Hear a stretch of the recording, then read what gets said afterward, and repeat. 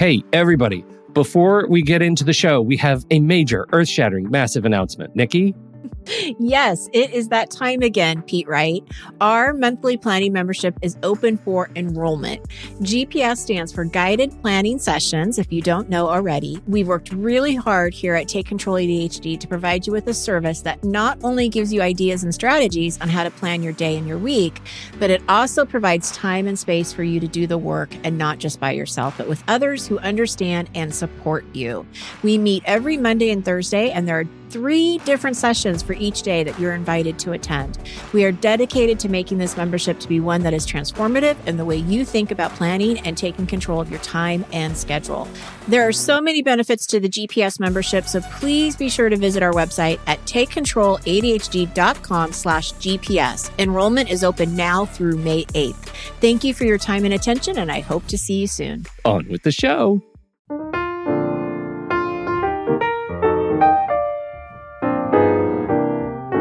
Hello, everybody, and welcome to Taking Control, the ADHD podcast on rashpixel.fm. I'm Pete Wright, and I'm here with Nikki Kinzer. Hello, everyone. Hello, Pete Wright. Hello, Nikki Kinzer. How are you? I'm doing great. How are you? I'm doing very well. It is a fine Monday. It's a Pete show, so get ready for me to prattle on and possibly on and on and on. Let's go for it. Very excited about that. It's a spinoff of a conversation that started in our happy hour, our Discord happy hour last week. That was one that stuck with me, so I'm excited to talk about this. Before we do that, head over to takecontroladhd.com. You can get to know us a little bit better. You can listen to the show right there on the website, or subscribe to the mailing list, and we'll send you an email with the latest episode each week. And, of course, you can connect with us on Twitter or Facebook at Take Control ADHD. And I should add, for those who also are looking for me, I find that you'll tweet Take Control ADHD, and then Nikki will have to retweet and copy me. So if you're also looking for me, not that you are, there's no pressure, but I'm at Pete Wright. There you go. There you go. It's Quick announcement before we get into our question. We have summer group coaching coming up. Oh, yeah. Let's talk about that. Yes. It's open. So, people can register now. Yes, people can register now. It's opened, and it will start the week of July 8th. And the enrollment deadline is July 1st. And so if you're interested in doing some summer group coaching, it's 8 weeks in the summer instead of 10. Then please check out the website. Check out the webpage about group coaching, and it will give you more information about it. And one thing that I am doing a little bit different in this summer group that I've done in the past is I'm doing a workshop every Thursday, which I've done in the past, but the workshops have been different topics depending on what we're talking about during that week. But this time in the summer, it's all going to be time management related. So we're going to start, like, week 1 is going to be, how to get started with kind of figuring out where your time's going. And then week 8 is going to be really kind of working that system, that time management system that you need to do to match that to-do list to your calendar and all of that fun stuff that we talk about on the show. So that might be of an interest to you. And if it is, definitely check it out at takecontroladhd.com. Okay. Hey, I got a question. And I'm pirating this question because it is deeply interesting to me. It was from a few days ago from a member of the Patreon community. We'll talk about that momentarily. But this is part of the question. It's a listener who's wanting to jump into school for an MSW program, and states that let's see, interested is on par financially with the 2 state schools that offer online MSWs, but it has the distinction of being a live cohort-based program that happens online. I worry about asynchronous programs and the ability to keep at it, worried it would turn into Thesis 2.0, which backstory is not completed. I would have to apply by April 2020 and miss this year's deadline. Given your work with college students, and I'll say I have some background teaching online, living with ADHD for these cohorts. I thought we might spend a minute or two addressing this particular question about how we work with online education. And I will open the bidding with, it's really hard. Now you. Well, I guess there's a couple things I'm unclear about. So is the question like, should I even give this a try, or like what am I in for? Like what are we addressing here? Well, I'll tell you where I'm coming from in my interpretation of this, that it would be a change. It's not an on-ground program. It's not an in-person program. It is an online program with cohorts. So you are required to both work with other people and your instructor and find a way to build the structure into your life to account for online learning and the complexities that come with that, because it is different. It's a different kind of interaction mechanism to your education than you're accustomed to. And all this is before you even start to engage in the content. And so I'm curious, do you have any clients who attend school online? I know that hybrid programs are huge right now. So even if you're going face-to-face, you're likely involved in some sort of online. Yeah, absolutely. And I have people that are going to the universities that have classes that are in person, but then we'll also have a class that's online. And I'm also finding that some of the universities are doing sort of a half and half thing where they may meet like twice during the semester, but then everything else is online. So it is definitely a very popular way to teach. Yeah, well, it's much more affordable, and in terms of student success, and I'll say student success from an administrative perspective, if you're trying to help students alleviate costs that come with multiple year overages because your schedule can't account for, a traditional schedule. So you end up being in school for 5 or 6 years instead of 3 or 4. Online is the way, and hybrid classes is the way that administrations have decided to tackle this, at least in the short to medium term, because it's so much more cost effective for them to roll out these smaller class sizes that don't take up physical plant resources to do it. So you've got to kind of first see, even though it's hard, it is a way to get you through a little bit faster, right? Right. Now, the experience from a student perspective is more complicated, right? And I'm curious how, like, the kinds of things that you've run into that might help this commenter. Well, when I know if somebody's taking an online class, the information that I want to know as their coach is, what is the schedule of the class? So is the professor sending out a lecture module every Monday? And then is there like a lot of them will have a discussion post that they have to do. And, they'll have like homework assignments that are due at the end of the week. So the thing that I want to know is like, when is the lecture coming out? What is required? When is that due? And then I try to help the student figure out a routine that they can consistently work with so that they don't get into the mindset of, I've got plenty of time to do this. Even though the lecture comes out on Monday, I'm not going to, watch it until Thursday. Well, it all depends on how many other classes they have. And so I want them to treat it like they would treat a class that they were going to, that was having attendance. And so, now with my students though, they have the luxury of having a coach that's helping them with that. That's helping them schedule that. That's helping them keep on track by check-ins and such. If you don't have a coach that you're working with, one of my biggest suggestions then would be to maybe find somebody else that's in the class with you and double up or what am I trying to say? Buddy up together. Yeah. And, meet online to do this class together. And so that you have some accountability built in that would help you stay on a regular schedule.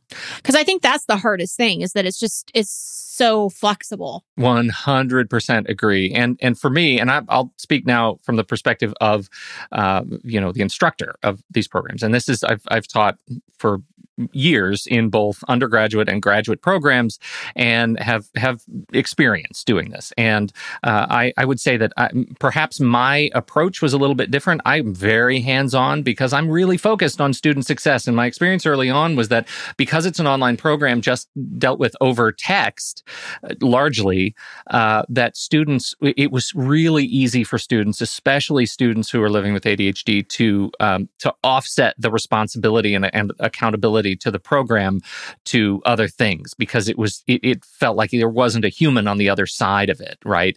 And so for me, I made one-on-one meetings and group meetings with me on video mandatory as part of participation, and that changed things dramatically. As soon as students recognized that I am a real human being, not a robot instructor, the accountability became a shared resource. It became something that we were doing this together, and we all recognized how hard it was to create a structure. But for me, it was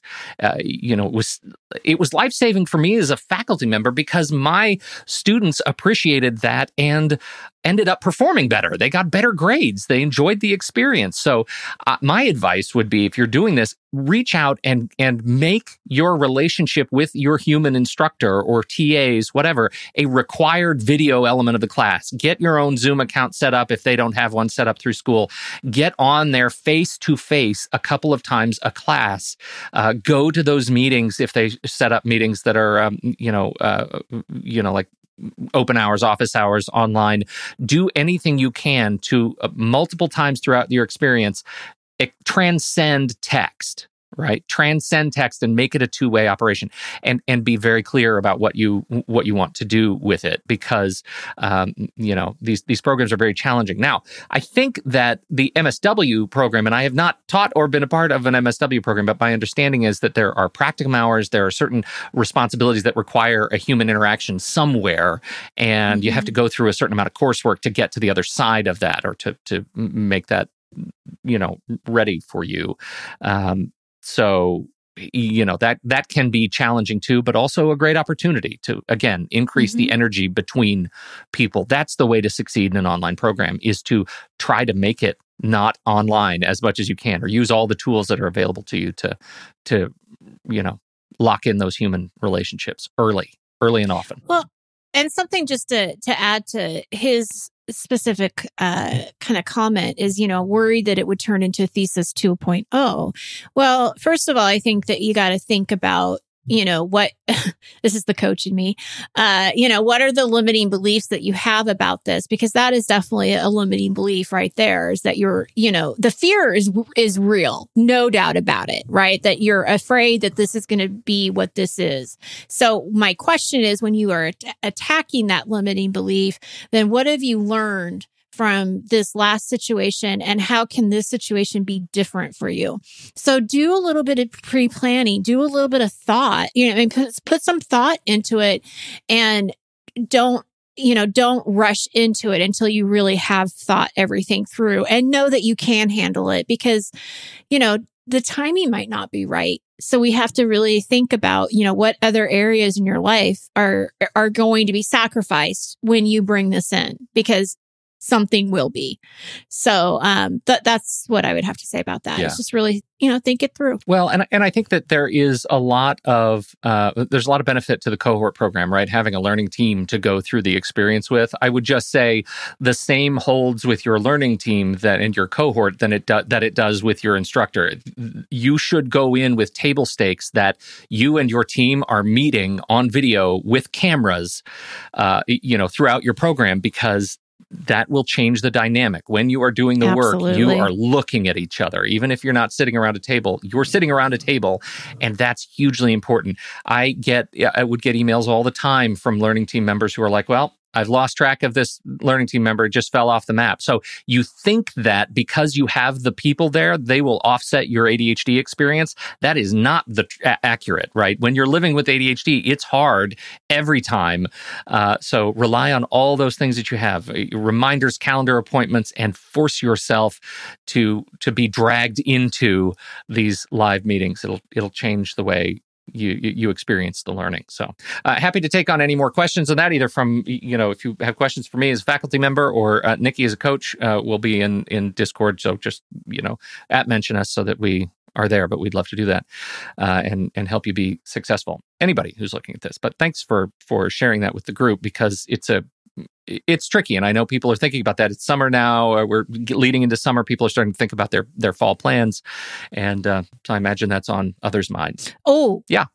One thing else to mention, every summer class that I am involved in right now, not my summer classes, but the students that I work with who are in summer classes, they're all accelerated. Is that the right word? Yeah. Yes. So what would be an 8-week or 10-week course is happening in 4 weeks. Yes. So that changes the dynamic of everything. Yeah. So that's also something to think about. Look at the length and how quickly they go through the material. If this show has ever touched you or helped you make a change in your life for the better, if you've ever found that you understand your relationship with ADHD in a new way, we invite you to consider supporting the show directly through Patreon. Patreon is listener-supported podcasting. With a few dollars a month, you can help guarantee that we continue to grow this show, to add new features, and invest more heavily in our community. You can start your journey there at patreon.com/theADHDpodcast. To learn more, I've got to say how excited I am about June. I woke up this morning to a new video in the accountability chat room from two of our community members. Melissa and Matt put together a video, and they've created an accountability group and an accountability challenge for the month of June. It's the Unresolution June. And it's amazing. It is amazing that they have come together and that this group continues to come together to support one another. And it all starts with your journey to Patreon, patreon.com/theADHDpodcast. Join a community that is as rich and vibrant and supportive as I have ever experienced, and be a part of it. We'd love to see you there. Patreon.com/theADHDpodcast. Thanks, everybody. Pete Show. Pete Show. What are we going to talk about? We're talking about the ADHD identity crisis. This question has plagued me since our conversation the other day. The big question is, who are you when who you are changes on a dime, right? Who are you when who you are changes on a dime? That's not a deep question at all. I know. It's a really hard question to address. And well, let me start at the beginning. So I asked this question to the group that gathered for ADHD Happy Hour last week. That's a Patreon benefit. You join up and you can, at a certain level, and you can join us for this happy hour once a month. We get on video on Zoom, and we just, we drink drinks and have fun together. And so we started having this conversation about, it was just an inspirational set of responses around this particular conversation. And it started with a conversation on running. Our fair Melissa has started running, and she has given me permission to share her story. She was talking about how it's hard to run, but that she's enjoying it. And so I asked the question, are you a runner or are you someone who runs? And I think I said it, and she thought about it, and she actually wrote me later and talked more about it, about this idea of when does it become a part of who you are? And the end was something to the effect of, I guess I am a runner and not just someone who runs. I enjoy it, and it's fun, and that's part of it becomes a part of my identity. Well, that's really exciting, right? I really like that. I mean, we all have these sorts of journeys, but at what point do we kind of, take them in? Another participant there was talking about the other direction, right? That, and I should say, I asked my daughter that same question, and she had a very clear and concise answer. Lives with ADHD, and she said immediately, how long before it becomes part of your identity? Well, however long it takes you to do that thing in front of other people without being embarrassed by it. I thought, all right. Well, that's a good answer for a senior in high school. I like that.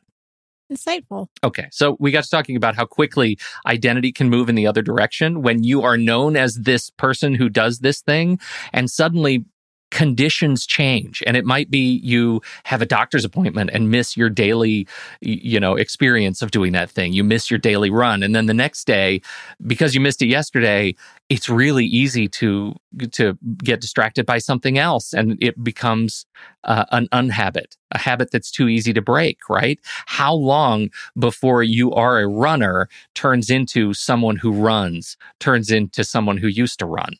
And that sort of disambiguates, right? So I did a little research. Oh, what did you find? You know what, Nikki?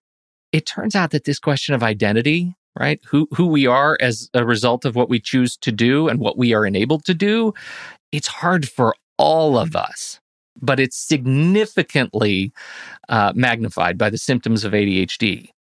That magnify how we present ourselves to those around us from one minute to the next, both consciously and unconsciously. I can see that. All right, so let me take a check-in break. How am I doing? Are you trekking with me right now? Yeah, absolutely. I'm getting it. All right.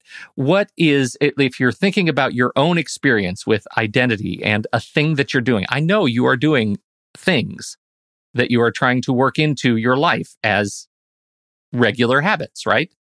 Mm-hmm. What are they part of your identity? Can you give me an example of one that you might be exploring right now?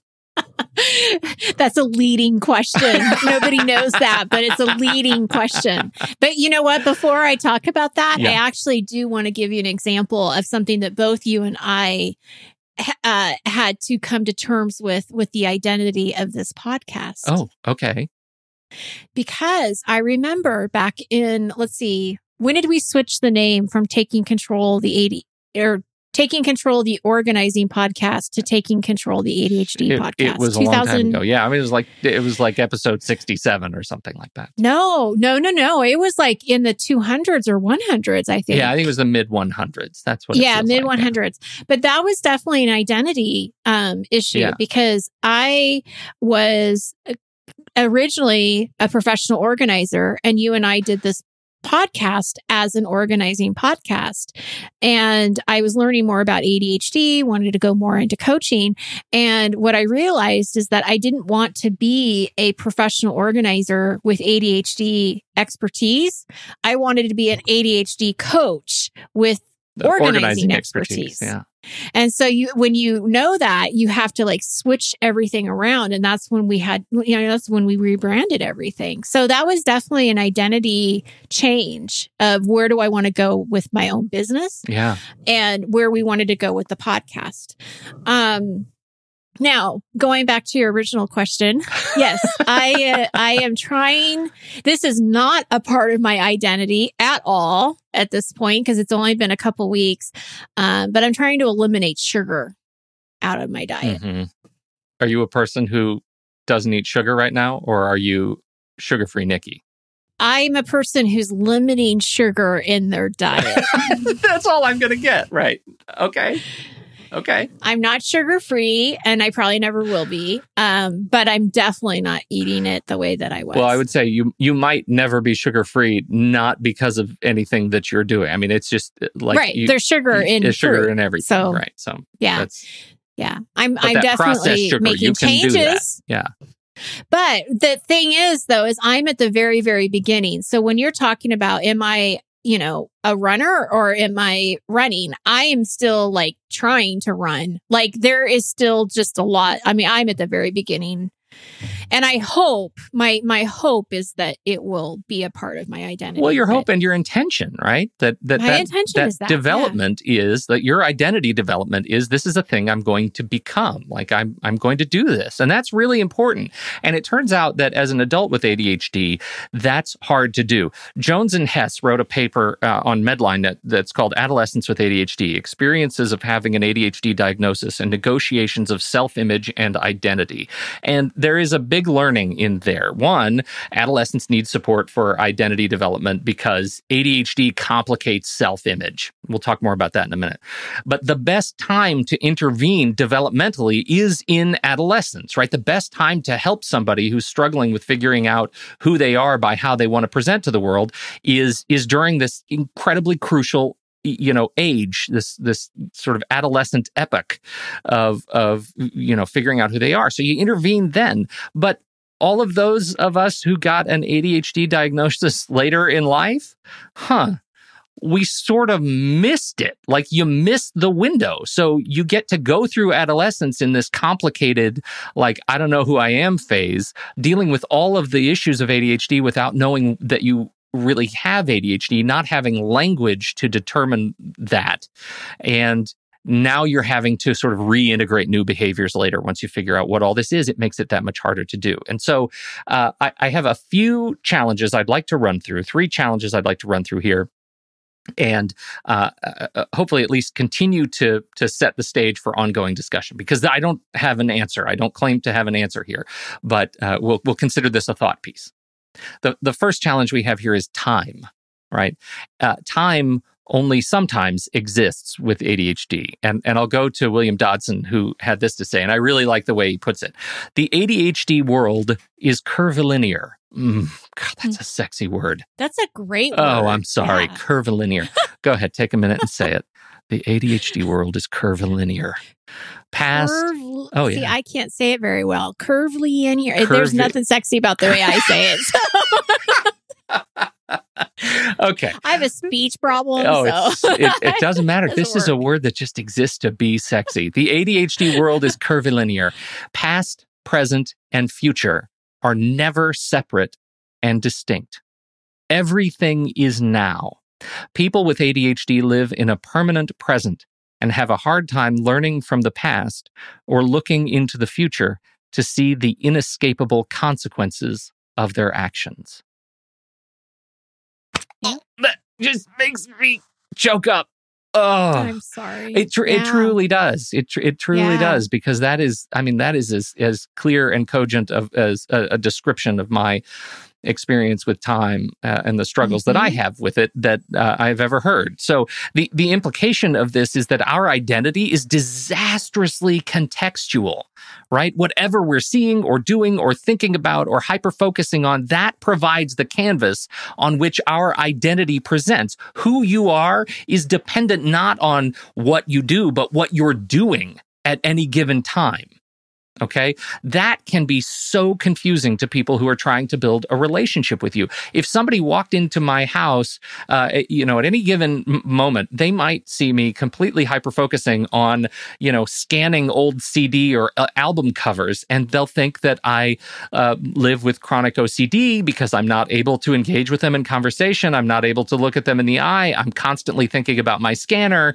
I'm thinking about all these other things besides the relationship, and that defines how I present in their memory of me if they don't understand my experience with ADHD. So this idea of my identity being a function of what I'm doing versus what I do or who I am is, I find that deeply moving, we'll say, and something I haven't thought about in that context before. So I haven't either. That's a very good point. The second challenge that I come to is communication, right? We hear more than anything else with adults with ADHD. Like, they feel like their diagnosis explains a lifetime of frustration and uncertainties. It's great. It's all well and good. But at what point in there did you learn to talk about what you've been living with, how to clearly and thoughtfully explain your approach to the world in a few sentences without the specific intention to help someone get to know who you are? I mean, you all know what I'm talking about. We just do it. You just ask me to tell you a little bit about myself, and, without great intention, I'm as likely to list my street address and driver's license number as I am to tell you that I have ADHD and pass out at the sight of needles. All this stuff is totally irrelevant, but I have just vomited it up all on everybody anyway. Right? You all have your thing. For me, I've got a thing with anxiety, and I just like to talk about that. For me, I have a thing about computers. I like to talk about that. Talk about mobile phones. I'll talk about that all day long. So the context of who I am just depends on what's in my head, and it takes an enormous amount of effort to focus the skill of communication to stay relevant to the topic at hand. I'll go back to our fantastic guest, who's the Read the Room conversation. Oh, right. The whole idea of learning to read the room, that's what this is, right? It's building a muscle to be able to stay relevant outside of the context you're living in at a given moment. Third challenge is one that, if you're living with ADHD, especially if you've been living with it since you were a child, you've likely experienced medication. And so I will preface this by saying I'm not in favor or not in favor of medication. Like, whatever you're doing is going to be good for you. Meds can be amazing. Please don't take this as medical advice. I'm not a doctor, and you don't play one on TV. I don't play one on podcasts. Absolutely or on not. Podcasts, right? But I did digest a number of blog posts as I was searching for this, and these are very personal posts of people who are living with ADHD, and the medication is a central premise of identity and ADHD. And I found this really interesting, that this all too familiar feeling that medication can be such a stabilizing factor that it can help you present yourself to the world as if you are a person different than you are when you're not on meds. Think about that, right? The meds can have such a powerful impact on how you present to the world that in some cases, people have to ask you, who am I talking to? Am I talking to medicated Pete or unmedicated Pete? Generally, they probably don't have to ask because you know very clearly, right? But I found that really striking. It's a fundamental identity crisis. If you are a different person on the meds than off, who do you like better? Who do you get along with better? Who do you communicate with more clearly? Who does the world want to see? Who do you feel like the world wants to see? It's like the classic Dr. Jekyll and Mr. Hyde, syndrome without all the murdering. That's good. Yeah. Glad you have to put that in there. There is significantly less murdering with ADHD as compared to Dr. Jekyll and Mr. Hyde. And we'll leave that at that. Right. And that's why, there is a book that I was talking about a long time ago. It's called Legion by Brandon Sanderson. And it's this wonderful character. It's fiction. This wonderful character who's he deals with multiple personality disorder, and the way it manifests for him is that like he's the one person, and then he has like 27 different personalities. They have different accents, different skills, and he talks to them as if they're real people, and he can engage them as a group of people at any given time. And so the whole premise of this book is people hire him to solve crime and things like that, and he engages their services of his personalities to help him, engage in the world. And it's so clever to the point where he has like cab drivers on call to go pick up personalities, and they're instructed to just pull up to the fountain and go around and open the back door for about 5 seconds and then close it and come home, because he needs to know that those personalities are taken care of. It is a brilliant sort of assessment of the disorder. If you're into, crime thrillers, this character is fantastic. I love him, and I finally feel like I get why I love him, because he manifests through these like extrasensory personalities what it feels like in my head when my brain is on a search of things to lock onto, right? When all of the signal and noise is all like saying, I want to touch something, I want to listen to something, I want to smell something, I want to experience something right now, and I don't have enough, so I'm going to lock onto this thing right in front of me. That's what it kind of feels like to me. So I'll wrap up, since I know I'm on a roll here. I'm on a roll. Slow down. You keep going. Keep going. Ray Dalio is a billionaire, American billionaire investor and hedge fund manager, and he's probably the last person you would expect me to quote in a podcast about ADHD. But I love so much how he sets aside this beautiful set of principles that completely hit home for me in the context of this conversation. And so with all due respect to Mr. Dalio, I have tweaked it a little bit. You can find his original premise in the book Principles, and it's great. So number one, decide what you want. Number one, okay. Simple statement, decide what you want. Number two, evaluate what is true in the world. Number three, determine what you should do to achieve number one in light of number two. And then do that with humility and open-mindedness so that you consider the best thinking available to you at the time. Okay, so Ray's not talking about ADHD here, and yet this checks all my boxes. It's time-based, it demands an evaluation of current conditions, and it calls on all the creativity and will and determination and good nature and all of the things that we know comes as sexy baggage with ADHD. Do you want to be a runner? Number one. Are you able and healthy enough to train to be a runner? Number two. Do you have the time and will to build the physical and training habits it will take for you to become successful as a runner? Number three. Those three conditions are met, you're a runner, right? Right.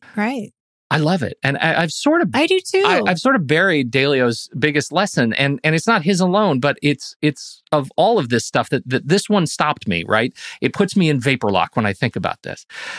Evolution, he says, is the single greatest force in the universe. It is the only thing that is permanent, and it drives everything. Evolve or die. No, I don't think that if you don't successfully become a runner that you're dead. But I think it's important to provide some perspective, right? We are always changing. We can't not change. No one's identity is static as a result of that, even those without ADHD. The beauty of our existence is that our identity changes more quickly. We can use that to explore new paths, to test new ideas, to learn many, many new things, and to wear all the hats. People wear all the hats because ADHD heads are simply massive. And with that, I rest my case. I love it. And one thing I want to add that I think is great too is that, it's talking about going back to the running idea. You're saying, no, I don't think he's saying that if you don't successfully become a runner, you're dead. But I think we have to look at the definition of what that means to us as being a runner. You don't have to run a marathon to be a runner. Right.